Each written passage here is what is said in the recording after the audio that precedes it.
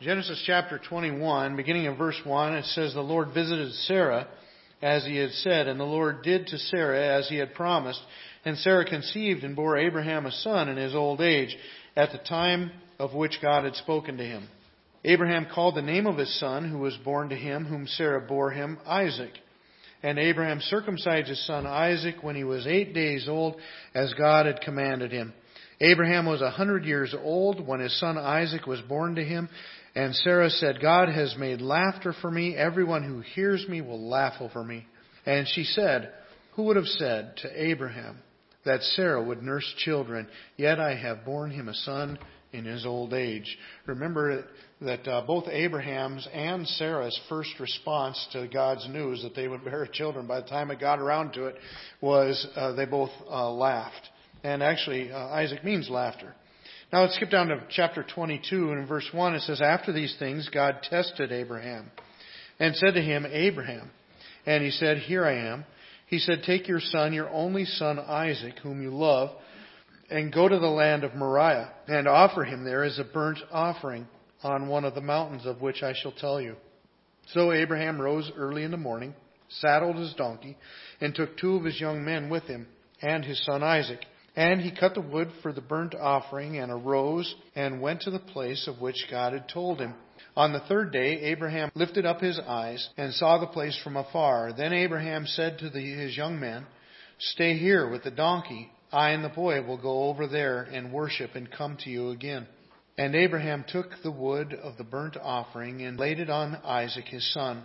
And he took in his hands the fire and the knife. So they went both of them together, and Isaac said to his father Abraham, 'My father.' And he said, 'Here I am, my son.' He said, 'Behold the fire and the wood, but where is the lamb for the burnt offering?' Abraham said, 'God will provide for himself a lamb for a burnt offering, my son.' So they went both of them together. When they came to the place of which God had told him, Abraham built the altar there and laid the wood in order and bound Isaac his son and laid him on the altar on top of the wood. Then Abraham reached out his hand and took the knife to slaughter his son. But the angel of the Lord called to him from heaven and said, 'Abraham, Abraham.' And he said, 'Here I am.' He said, 'Do not lay your hand on the boy or do anything to him, for now I know that you fear God, seeing you have not withheld your son, your only son, from me.' And Abraham lifted up his eyes and looked, and behold, behind him was a ram caught in a thicket by his horns. And Abraham went and took the ram and offered it up as a burnt offering instead of his son.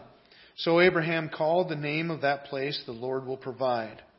As it is said to this day, 'On the mount of the Lord it shall be provided.' And the angel of the Lord called to Abraham a second time from heaven and said, 'By myself I have sworn, declares the Lord, because you have done this and have not withheld your son, your only son, I will surely bless you. And I will surely multiply your offspring as the stars of the heaven and as the sand that is on the seashore.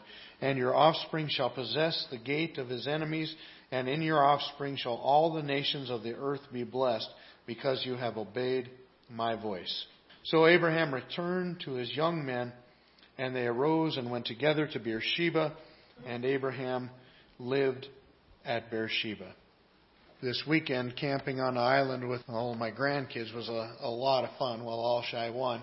The campground that we're at had no beach, which we kind of regretted, but there's beaches that we could take them to. It had a dock that they all got to swim off of, and that was a lot of fun. That island has a pretty high spot on the island, which was called the mountain. Let's go climb the mountain. So there was a lot of, Grandpa, we want to go on a hike, and Grandma, you want to go on a hike, and so we got lots of hiking up and down the mountains, and we got lots of time snorkeling in the water, looking for crayfish, and swimming off of inner tubes and floaties and stuff like that. And for all of that, every once in a while, because we did lots of head counts. How many are there? Because there was a lot of them. Every once in a while, you got a brief panic. Where's that one? And you started calling the name and looking around. And we always found them rather quickly. But you know, the panic that ensues, that's what Silas followed the dog out of camp one time, and I heard Dan yell for him, and I thought, oh no! And I went running back into camp to try to find Silas or into the woods, and I caught up with him just that he'd already found him, And I told Dan, I said, either keeps you young or makes you old. I'm not sure which, but the heart just going, and Dan's response was, he says, yeah, he says, chances are they're fine. They're just having a good time in the woods. But for that one small chance, your heart is just a pounding, It's just, and why? Well, it's because they're so dear to your heart. You just love them, and you don't want anything bad to happen to them, and those kind of things keep you up at night thinking about what could have happened and that kind of thing. And when I think about that, and then I come into this story about Abraham, and I think about what God called upon Abraham to do, to sacrifice his only son, travel with 3 days with him, build this altar, bind up, tie up his son. Even how hard would that have been to do? And then to place him on the altar and to sacrifice his son up to God. Take your only son, the son whom you love. And I was thinking about that this week. Abraham didn't love his son any less than I love my sons and my daughters and my grandchildren. He loved his kids that way. In fact, when you think about the history coming into this, Abraham had longed for a son. I'm sure before he even got married, he looked forward to that time when he would be a father and have a family. And then when he gets married, the discouragement that would have taken place as they find out that they're unable to have children. And then for all those years, how he would have longed for children and not gotten them. And then even at 75 years old, God gives him a promise. Okay, you're going to have a son. And that would still wait 25 years before this day would come. In fact, I found myself picking up my Bible and reading in Genesis 21 there with a little bit of an excitement of my own. Hey, the day's finally here, because we spent so long focusing on the covenant to Abraham and the promise of a son. It's like, hey, it's here. It's actually going to happen. Imagine the joy that they would have gone through and everything, and then the pride. This is the promised son, and God is going to bless our family through this son, and He's even going to bless the entire world through this son. And the pride that would have went with that, and then God tells him one day, okay, Abraham, sacrifice him. Oh, talk about taking the wind out of your sails. Talk about confusion that would have set in. Wait a minute, this is the promised child. The promises haven't been fulfilled yet. All those things haven't happened yet that He's the key to. So the confusion that would have set in. And Abraham is called upon to do this thing. But you know what he does? It says that he got up early the next morning, got everything ready, and left. He didn't even drag his feet or procrastinate about it. I mean, if that was my task, I think I could find 11 reasons to not go. One more, but this has to be done. And but this has to be done. But he's up early and going and just obedient and following God. When God calls us to faith, true biblical faith, it's not a small thing that He's calling us to. What would Jesus tell His disciples? If you don't love me more than your father, mother, sisters, brothers, your own life, you're not worthy of me. See, biblical faith puts God above all else. He's not a priority in our life. He's the priority in our life that all the other priorities in our life get organized under. He is the central focus and the main thing of our life. And we see Abraham doing exactly that. And you know what's really cool about this? Of all the places in the Old Testament, the clearest place to see Jesus Christ, I think, is in this passage right here. Abraham, by doing this, is doing so much more than what he could see temporarily there. In fact, I believe it's at this point right here that when Jesus tells the Pharisees that Abraham saw my day and rejoiced to see it, that this is what it's referring to. I think Abraham got a glimpse, a clear picture of what God was going to do through His Son, Jesus Christ.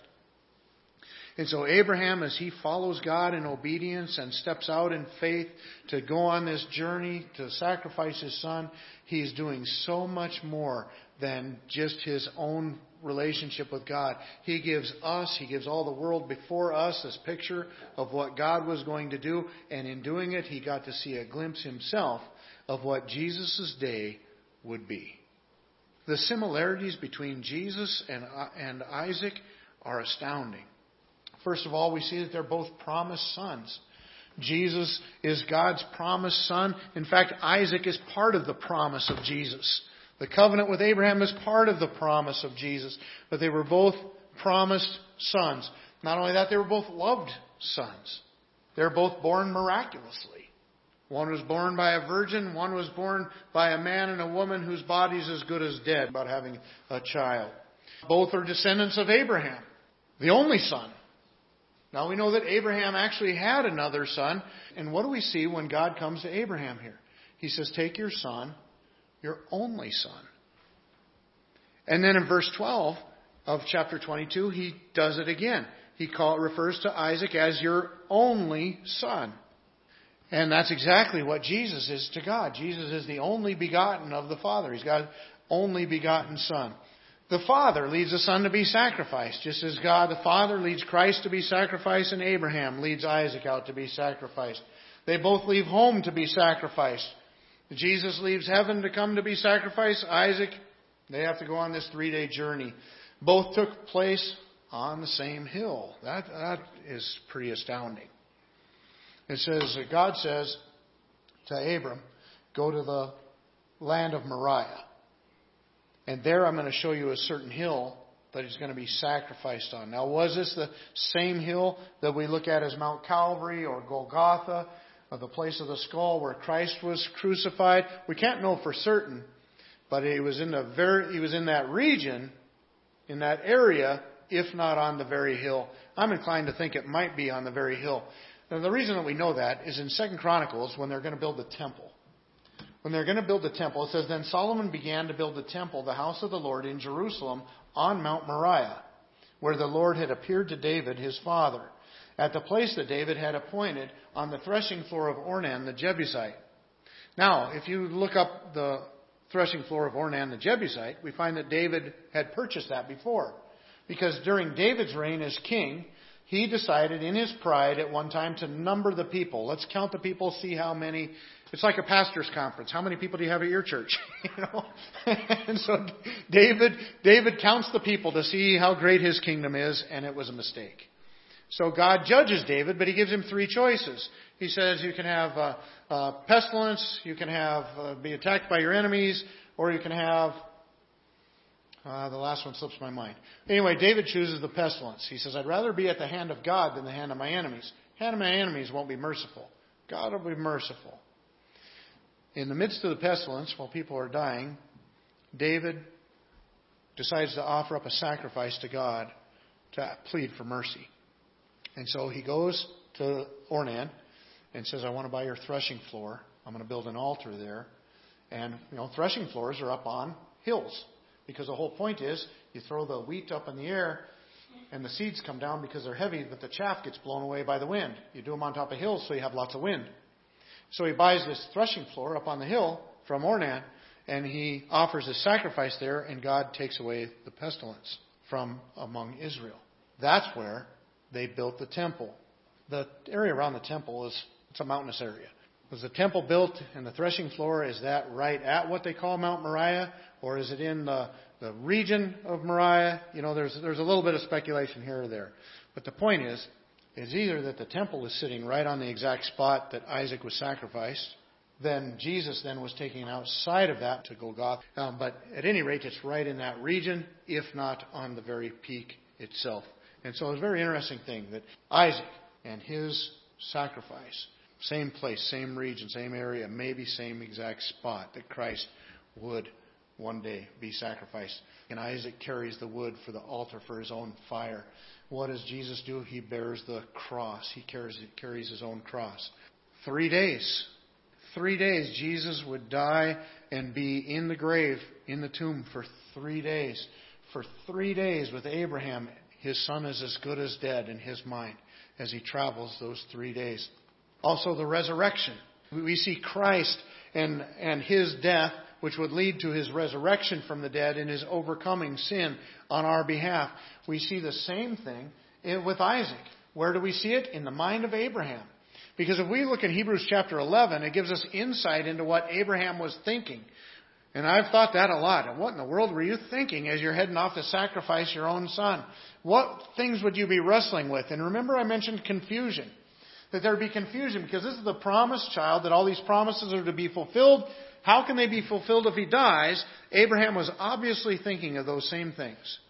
And the reason is because in chapter 11 of the book of Hebrews, verses 17 through 19, it says, "By faith Abraham, when he was tested, offered up Isaac, and he who had received the promises was in the act of offering up his only son, of whom it was said, 'Through Isaac shall your offspring be named.' He considered that God was able to raise him from the dead, from which, figuratively speaking, he did receive him back."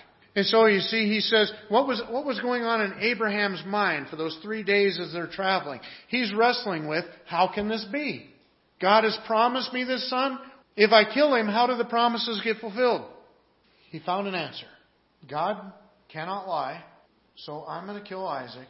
God's going to bring him back to life, and then the promises are still going to be fulfilled through Isaac. That was his conclusion. And so we see the resurrection is within the mind of Abraham and within the experience of Isaac, because the Bible says that figuratively speaking, he does receive him back. Because for 3 days, as he was journeying, Isaac was dead in Abraham's mind. But then he receives him back in the end. And the one difference, with Jesus, God does not stay the hand of the executioner. See, Jesus is the true Isaac.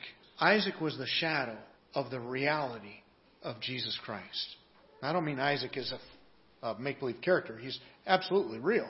But his life and the events that were happening in that place, in his place in history, he was a shadow. He was a picture, a copy that would point to the reality that would be found in Jesus Christ as God would send his son to be sacrificed, as he would carry that cross, as he would go up on that mount, and he would lay down his life for our sins in providing for our salvation.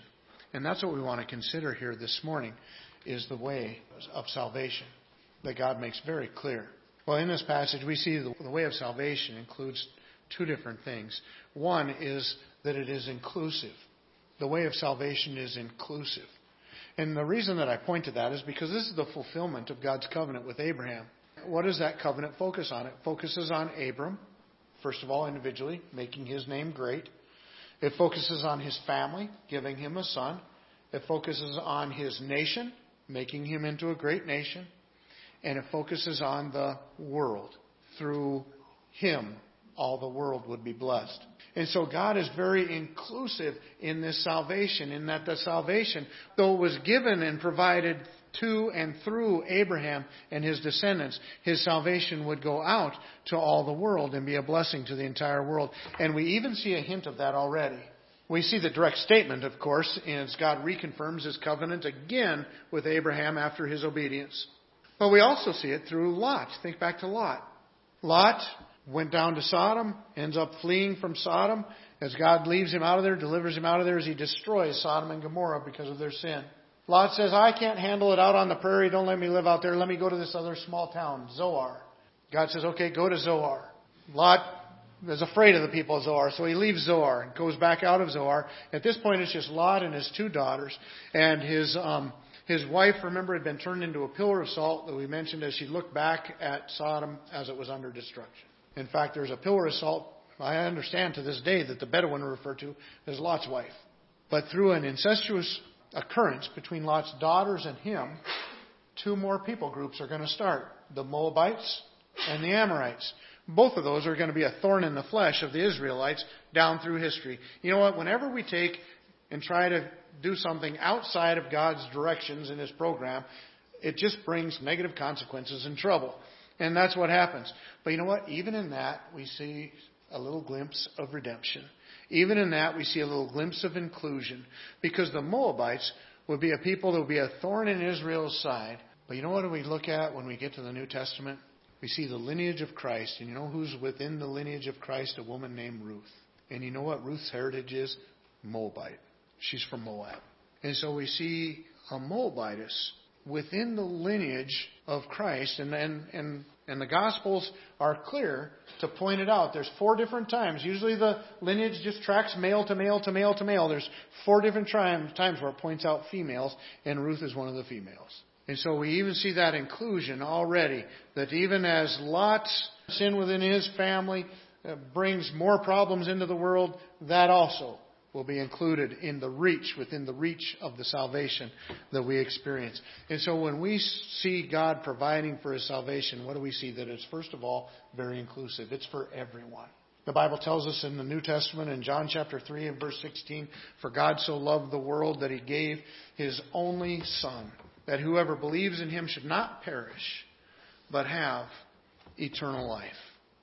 This gospel goes out to all the world, not just to the physical descendants of Abraham, not just to the nation of Israel, but it includes everyone. But at the same time that we see that it is very inclusive, we also see that it is very exclusive. Now, how can this be? I think it'll be clear by the time we get to the end. While the gospel is for everyone, it's for all peoples, it's for the entire world, open to the entire world to receive Christ, we also see that the way of salvation is exclusive. In other words, there's only one way. We see this in this passage here because what does it do if we back up a little bit? Abraham already has another son, Ishmael. And God says, "Cast out Ishmael and his mother." Not that He doesn't take care of them. He provides for them. God's good to them. But He says, cast them out. They're not the covenant family here. They're not how I'm going to carry out my plan of salvation. The whole world is not going to be blessed through Ishmael. The whole world is going to be blessed through Isaac. And so it's exclusive in that way. It's going to go through Isaac. And then there's going to be two brothers. It's going to go through Jacob. And God has an exclusive plan of the way He's going to carry out and provide for this salvation. The New Testament points back to the relationship with Hagar and Ishmael and says exactly that. As we look at Galatians chapter 4, it says, "Now you brothers like Isaac are children of promise." Children of promise. We believe the promise. We're brought into the family of God by faith. That's what the whole book of Galatians is about. The whole book of Galatians is the salvation of God by faith, or is it faith plus works? Is it faith plus my being able to keep the law, plus my being able to be religious enough, my being moral enough or ethical enough? Is it faith plus something, or is it just faith? He says, "You, brothers, like Isaac, are children of promise." He's already brought up, earlier in Galatians, in chapter 4, Isaac and Ishmael. And he says, what does it say? Cast out the bondwoman, not going to be heir with the free woman. But just as at that time, he who was born according to the flesh. Here's the distinction. The child of promise or the child of flesh. Remember, Isaac's the child of promise. You just believe in God, even though your body's as good as dead, God makes it happen. Or Abraham and Sarah, when they sinned by taking Hagar into Abraham and having a child through Sarah's servant that would be considered Sarah's. And having a child that way, taking matters into their own hands. And so while one child focuses on the promise of God, the other one focuses on human ability. I can accomplish this myself. I can get this done. I can make this happen. And so you have one child that's a child of the promise and one child that's a child of the flesh. And the child of the flesh persecuted him who was born according to the Spirit, as also it is now. But what does the Scripture say? Cast out the slave woman and her son, for the son of the slave woman shall not inherit with the son of the free woman. So, brothers, we are not children of the slave, but of the free woman. You see, the point that I'm making here is that God said in the provision of His salvation, it's not through Ishmael, it's through Isaac. Did you know that's still the conflict today? You know that if you punch it in on the internet, you'll find people discussing about whether it was Isaac that was the one that was almost sacrificed, or whether it was Ishmael was the one that was almost sacrificed. Because the Muslims teach that it was Ishmael, that Ishmael is the chosen son. Ishmael's the one, and he's the father of their religion. God says, cast out. It's not through Ishmael. It's through Isaac. You see, it's very exclusive. God was providing His salvation. We see the same thing in the New Testament. What does Jesus say in John chapter 14 and verse 6? Jesus said to them, I am the way, the truth, and the life. No one comes to the Father except through me. You see, again, very exclusive. The salvation is inclusive of everyone. It's open to everyone. But you can't make it however you want it. This is God providing His salvation for us. You can accept it or you can refuse it, but you cannot make your own. You know, I've met people and maybe even been in the shoes myself where I felt like, you know what, if I can't make it on my own, then maybe I don't want it. Oh, that's a dire mistake. But sometimes people in their arrogance and their pride feel like, you know what, if I'm just not good enough as I am, then I guess I just won't go. That is foolishness. God in His grace and His mercy, at the expense of giving up His own Son to that cross, paid for your sin and mine, and it's nothing but foolishness and arrogance to turn our backs to it. But it is exclusively through one channel. Why? Because God only sent one Son. He has one Son, and He sent that one Son to the cross, and that's how it's accomplished. You see it all through the New Testament. Acts chapter 4 verse 12 says, "And there is salvation in no one else, for there is no other name under heaven given among men by which we must be saved." 1 Timothy 2:5, "For there is one God, and there is one mediator between God and man, the man, Christ Jesus." So there's passages that specifically say, look, there is no other way. Jesus Christ is the only way. He is the only salvation. There are a whole host of passages that don't even compare one in another. That just say, hey, look, here's the salvation of God, like in Ephesians. Ephesians chapter 1 says, "He predestined us for adoption to Himself as sons through Jesus Christ, according to the purpose of His will, to the praise of His glorious grace, with which He has blessed us in the beloved. In Him we have redemption through His blood, the forgiveness of our trespasses, according to the riches of His grace." You know, the whole point is, look, God has provided a salvation for us, and it is in the person of Jesus Christ. There it is. You don't find any place in the Bible where there's a salvation provided in any other way. It's all either pointing to Christ or fulfilled in Christ. It's all happening in Christ. In John chapter 3, verse 16, which we already looked at, what does it say? God so loved the world, so what did He do? He gave His Son. That's where the salvation is. It's found exclusively in Jesus Christ. I remember Lambert telling me he knew somebody that said all religions are just different runways into the same airport. Not true. It's impossible for it to be true. Why? Because we have multiple religions claiming to be the exclusive runway. They can't all be right. One has to be right and all the rest wrong, or all of them wrong, but they can't all be right. It's impossible for them to all be right if they contradict. The salvation that God was providing as He started to show us, or was continued to show us through Isaac, that's going to lead all the way down to Jesus Christ, is inclusive. God is reaching out to the whole world with this gospel of Jesus Christ. It's also exclusive. He's only doing it one way. He sent His Son, Jesus Christ, to die on that cross for our sins and to rise again from the dead and give us forgiveness of sins and victory in life. And it was completely sufficient. Never has to happen again. Doesn't have to be repeated. It's once and for all sacrifice for all of our sins, as the book of Hebrews says over and over and over. It is the only way, just as Jesus said, nobody comes to the Father except by me. You're not going to get there through the flesh like Abraham tried to do with Ishmael. You're not going to provide God a different way, or you provide your own path. You're not in your flesh and the abilities of yourself going to achieve your relationship with God, or going to achieve being able to go to heaven and entrance into God's kingdom. The only way to do it is to receive it through the promise, by putting our faith in Jesus Christ and letting Him bring us there.